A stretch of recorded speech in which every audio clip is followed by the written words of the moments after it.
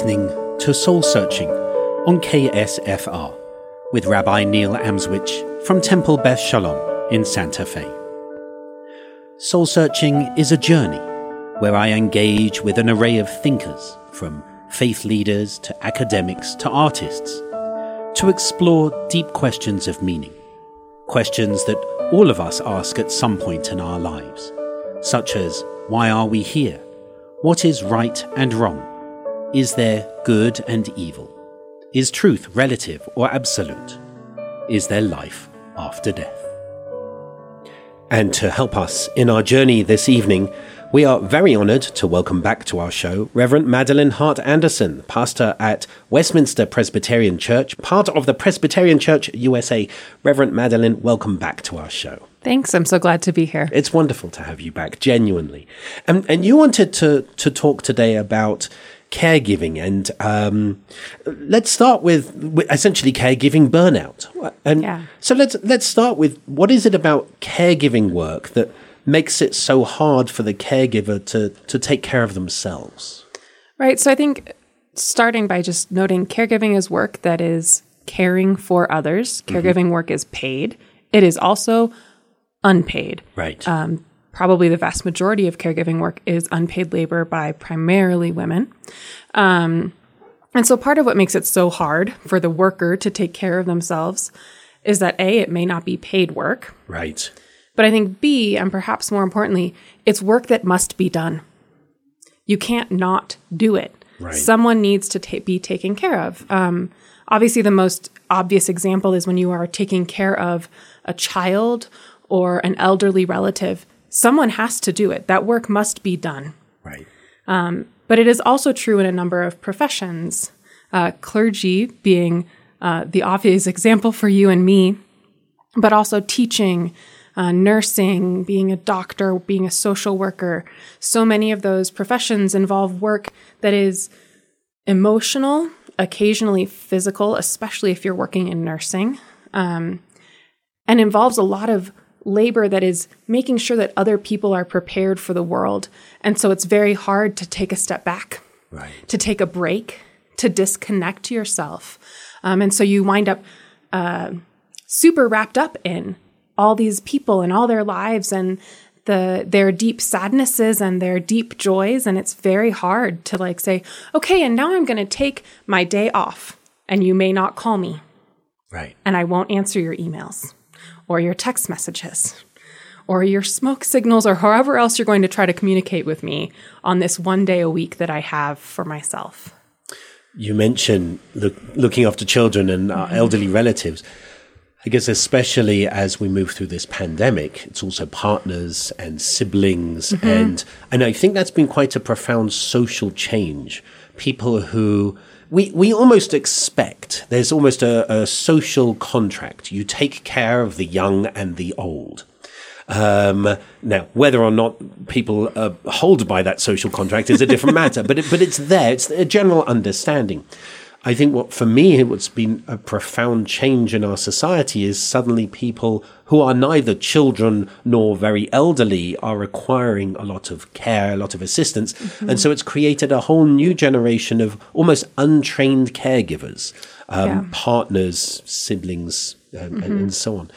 And I think caring for someone who is more or less your peer is a very different thing than caring for someone who is a child, which feels in some respects very natural, right? They're younger than you. Of course, they need help, or they're elderly. And I picked up some elderly gentleman's coat in the parking lot today as he was walking along with his walker. It fell out, and I could see the progression of his feet are going to get tangled. He is going to fall on his face. Right.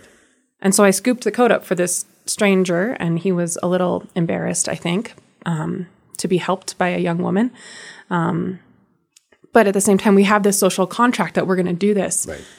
It's very hard both for the caregiver and the person receiving care when the person receiving care is about the same age or is a peer or doesn't yet feel quote unquote elderly, right, or disabled, or has no experience with receiving care.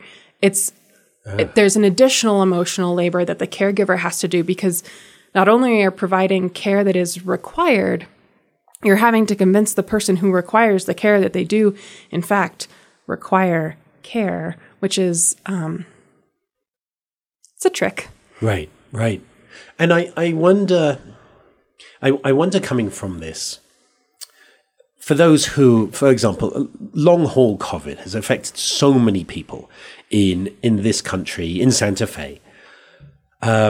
People who suffer from it know that they're suffering from it, and the awareness of what it is has been really spread quite noticeably. So it's not necessarily that they know that they need convincing for care, but rather almost feeling like a burden, feeling I shouldn't be. I shouldn't be a burden, let's say, which I don't think many caregivers feel that it's a burden, but I shouldn't be doing this for you. So there's almost in some sense, you're right that they have no experience receiving care, but there's more than that. There's that guilt. I'm not a child. I'm not an elderly person. So I feel bad for taking you out of your life. Right. To have to take care of me almost. So I think many, especially if they've been doing caregiving for elderly relatives, I think that is often a part of that experience because there is a shift in who is giving and receiving. My mom was the primary caregiver for her mom for 10 years until her death early in COVID. And it's a really hard shift when you become the primary caregiver for your parent. Right. And my grandmother, would say, I don't want to be a burden. I don't want to burden you. I don't want to burden your family. My sister was still in high school when she moved in with my parents. I don't want to burden you. I don't want to weigh you down. And, there were obviously practical aspects to it that, yes, we're a slog and we're hard and they sucked, like organizing prescriptions and making sure the pills have been laid out. And, as someone gets older and loses independence, the hardest thing is convincing them that they have lost independence.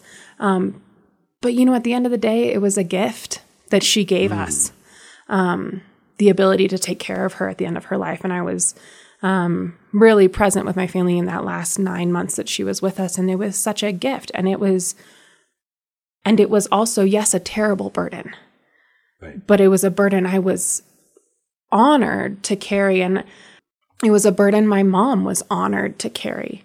And there is a weight to it. I think we think of burdens as necessarily negative. Right. But loving people, loving human beings with their faults and foibles and frailties is about being willing to take on that burden. I've, with regards to the burden idea, I often see it as a group of people trying to climb up a mountain. And we're all trying to get to the peak. And each family or each person may have their different understanding of where the peak is. And if I probably shouldn't give this metaphor because the only mountain I've climbed in my life was Snowdon, and you just walk up it. But on the assumption that different people take the load at different times, and different people have different skills. And so sometimes you're climbing up the mountain and you're all able to do it together. And sometimes the strongest person with the group or the person with the most resources in the group, like the person with the crampons, they're the one who's going to hold on to the mountain. And sometimes they have to carry that. So the reason I share that is the idea that it may be a burden in the sense of weighing you down as you climb up the mountain, but wasn't the point that we were all going to get up to that peak at the end together. Right. And so some people naturally take the load more than others. Yeah. And I think, one of the difficulties is that we're so independent. Right. And not just independent, individualistic. And so caregiving on both ends, both the giving and the receiving, run very counter to that, right? Because the way that American society works, it says that we're not supposed to depend on other people.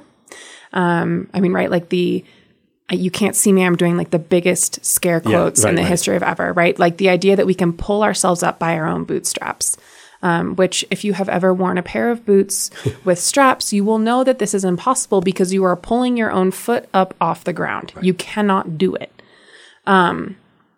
But we have this idea that it somehow has come to mean the opposite, right? That like you can do it on your own by yourself. You don't need anyone else. And like that is the biggest, fattest lie there is.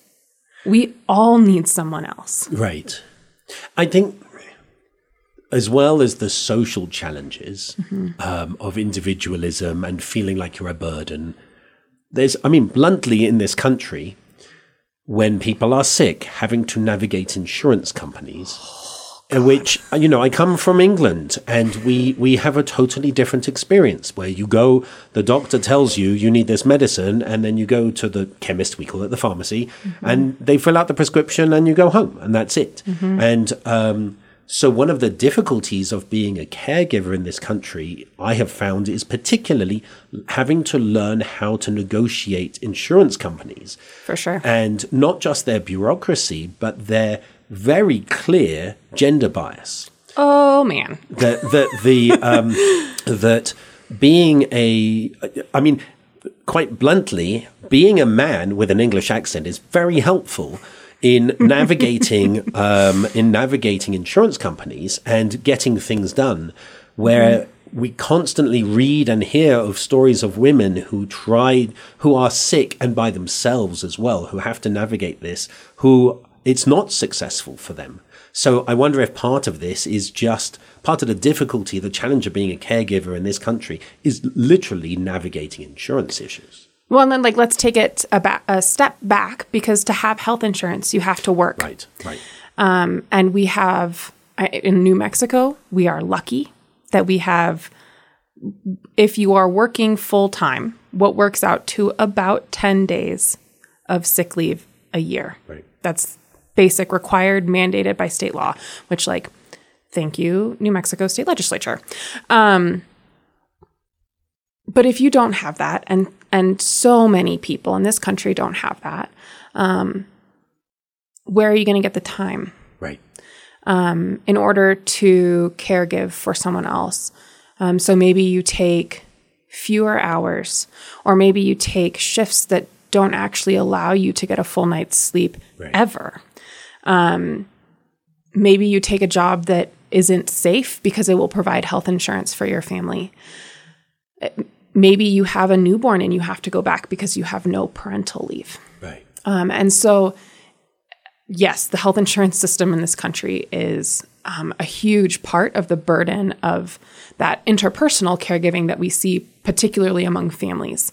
But I think an understated part of that, and a part of that falls very heavily, again, with the gender on women, is the lack of structures in place in the workplace writ large to support people as they support each other.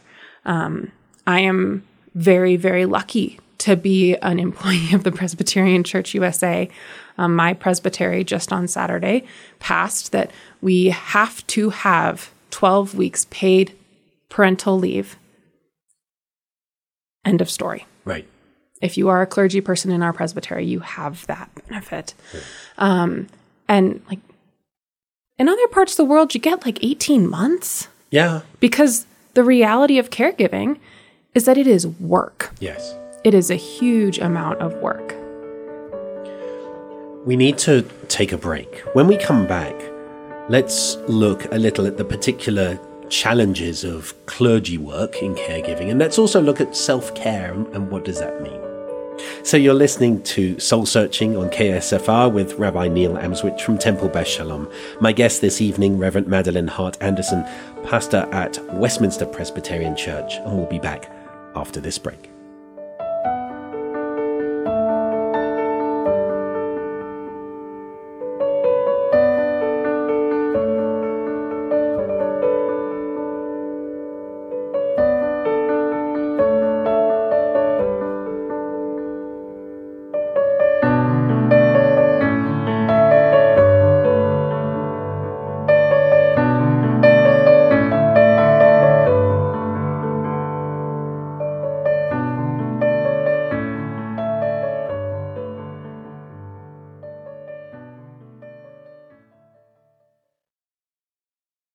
You're listening to Soul Searching on KSFR with Rabbi Neil Amswych from Temple Beth Shalom in Santa Fe. My guest this evening, Reverend Madeline Hart-Andersen, pastor at Westminster Presbyterian Church. And we've been talking in the first half about the challenges of caregiving. And let's talk just a little about obviously we're here to support those who are, as you mentioned, not just clergy, but teachers, social workers, medicine, people involved in medicine. But what's the unique challenge of caregiving in clergy work for you? I think for me, some of it is the depth and breadth to which we are involved in people's lives. The sort of the trite thing about clergy is for Christians, right, we baptize, we marry, we bury. So we have you for the whole trajectory of your life. And, it may not be the same clergy person, but it is the clergy's responsibility to carry people through their whole lives. A teacher has a class for a year or two. Right. A nurse has a patient for as long as they're on the floor. The social worker has the person until they're able to sort of pass through. We have them until the day they die or leave the congregation, also sure. An option. And so it's really easy to get enmeshed right. in people's lives. And it's very hard to take a step away. I have some good friends with seminary. We have phone calls, multiple times a week because we're in small congregations. We share a lot of things in common in our ministry. And, even when we're calling on our days off, ostensibly to have personal conversation, like 9 times out of 10, 3/4 of that conversation is like, this person in my congregation is experiencing this. And what would you do? How would you handle it? Do you have some suggestions? How would you explain? We don't ever lay them down.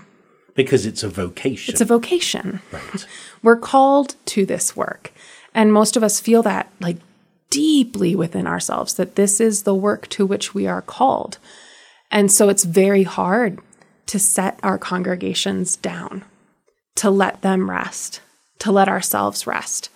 In some respects too, there's a bit of a control freak part of it, right? Where it's like, do I trust that, whoever else is in charge of pastoral care in my congregation is going to do it adequately? I generally fall in the category of, yes, I do trust that. Yes. But I think that for some clergy people, that's a big concern. Are they going to, do it appropriately and adequately? And certainly there are situations where I'd be like, yeah, I'm going to deal with that. Right. And I think that's a huge part of it is that vocation and also that sense that these are our people. So what can congregations do to help their clergy unmesh? Mm-hmm. What can, because we have many thousands of listeners to this show who belong to many different kinds of faith traditions. What can we encourage them to do to help their clergy person stay healthy? And I mean healthy physically and emotionally, mentally, intellectually, all these kind of things. What can we encourage people to be doing? Yeah. I think the first, and to so many clergy people, the most obvious is respect your clergy person or your religious leader or whatever you call them. Respect their days off. And if they don't have days off, get to work with whoever is in charge of sort of the personnel and make sure that they have days off. Right. Not just vacation. Right. But like a day of the week that is at least one, preferably 2, that is set aside for them to grocery shop, go on a hike, yep. go for a walk, yep. spend time with their family, and then respect that time. Try not to call them. Try not to text them. Right. And I think, too, make sure that they have adequate vacation and make them take it. Or, well, you can't make them take it, but strongly encourage them to take it. Be excited for them when they go. Yes. And be excited when they come back and want to hear about it, but also respect that this was their time away. And if they don't want to talk about it, right. they don't have to talk about it. And I think we were just talking about how this is a vocation. Yeah. But remember, too, that it is a job. Right, right. And with a job, there are boundaries. And there are spaces in people's lives that are private. Right. And allow your clergy people those spaces. Allow them to have things that are their own. So maybe one of the ways to help them unmesh is to give them their boundaries that they can say, this is my space, and so that they can form their own space. Yeah. Yeah. So I serve on what's called the Commission on Ministry, which is basically like our geographic regions, like group of people who check on the churches and the pastors. Right. And we do this thing called triennial visits, which is exactly what it sounds like. Every 3 years, we visit every 3 years, we visit all the congregations in the Presbyterian. One of the questions we always ask the congregation, not the pastor, the congregation is, does your pastor take days off? Huh. Are those days off respected? Does your pastor take vacation? Do you respect their vacation time? Do they use all their vacation time? Do they take their study leave? Because we have 2 weeks of study leave, which is not vacation, it's work, but it's time away. It's amazing. I'm noting this down. 2 weeks of study leave. Right. I'm very lucky. I shouldn't joke. I actually have a congregation that turned to me and said, you haven't gone away on vacation. You need to go away. And I said, you're just trying to get rid of me. And they said, yes, for you, right? For you, absolutely. Right. We want you to do this. We want you to be refreshed. We want you to come back and because you're tired, because, you know. And you and I come out of traditions that have a long history of sabbaticals. Indeed. Of a 7th year fallow. Yeah. And of course, it's not actually, for most folks, it's not a full year. It's 2 or 3 months. But that's another thing that we check in with them. Right. Hey, are you tracking for your clergy person's sabbatical? Okay, are you preparing for your clergy person's sabbatical? You realize you have 1 year before they hit sabbatical, and we are going to expect that they take it. Right. And so all of those things are to help a congregation remember that it's a two-way street, the relationship between clergy and congregant. Let me ask in our final 5 minutes. I learned recently from the National Council for Mental Wellbeing an extraordinary 8-stage plan for self-care. And we've spoken about clergy, but, there are so many caregivers in Santa Fe. Some, as you said, many paid, many unpaid. I thought it's worth us exploring just briefly this plan for self-care, essentially. And it has these 8 different elements: intellectual, emotional, environment, physical, spiritual, financial, community, and occupational.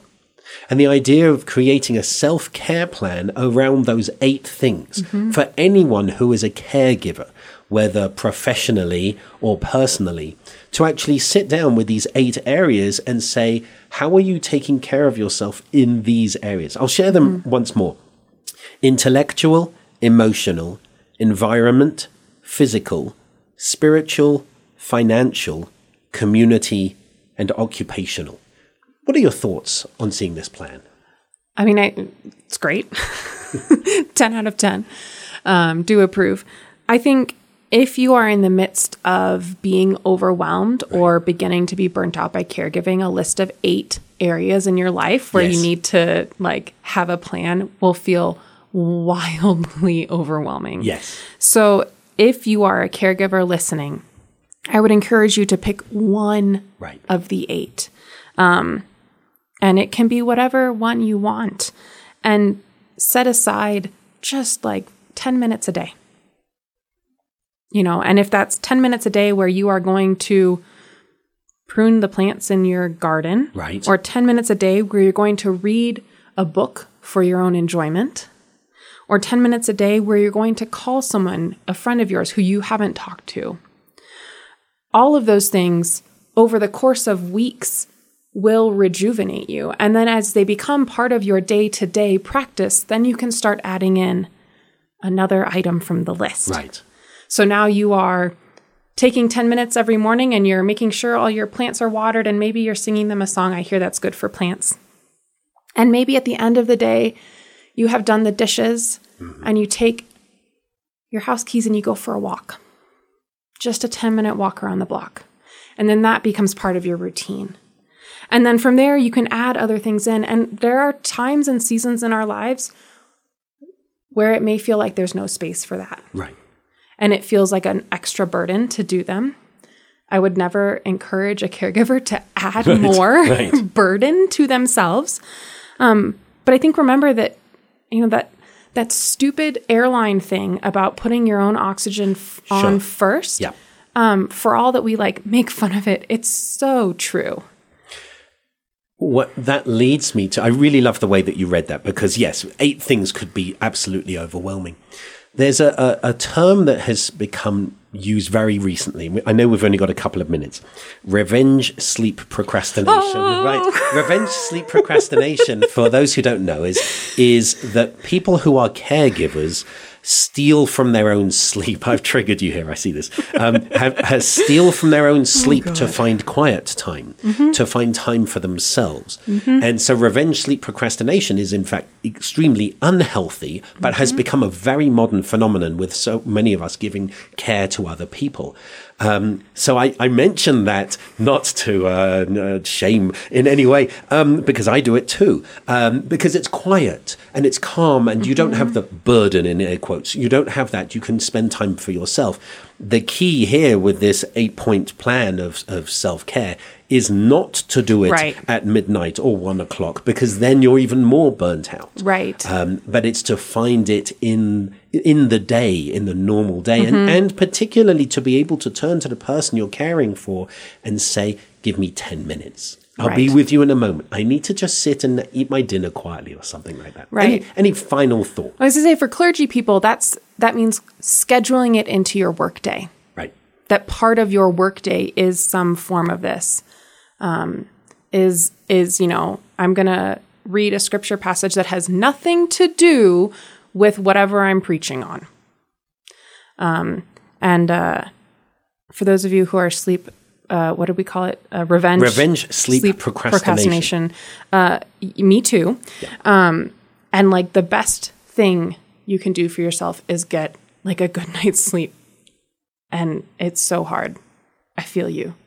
It's so hard. But it is way better to just go to bed than to sit and read. Mine is always playing stupid word games on the New York Times. But I'm always happier when I've gone to bed. Reverend Madeline, thank you again. When you come on this show, it is always so sensitive, emotional, real, grounding. I so appreciate you being here today. Thanks, and Neil. Sharing this and sharing such an important thing for all of us. Thanks. You've been listening to Soul Searching with Rabbi Neil Amswych from Temple Beth Shalom and from the Interfaith Leadership Alliance of Santa Fe. And my thanks again to Reverend Madeline Hart-Andersen, pastor at Westminster Presbyterian Church. Thank you for being here. Until we return again in 2 weeks' time, keep searching.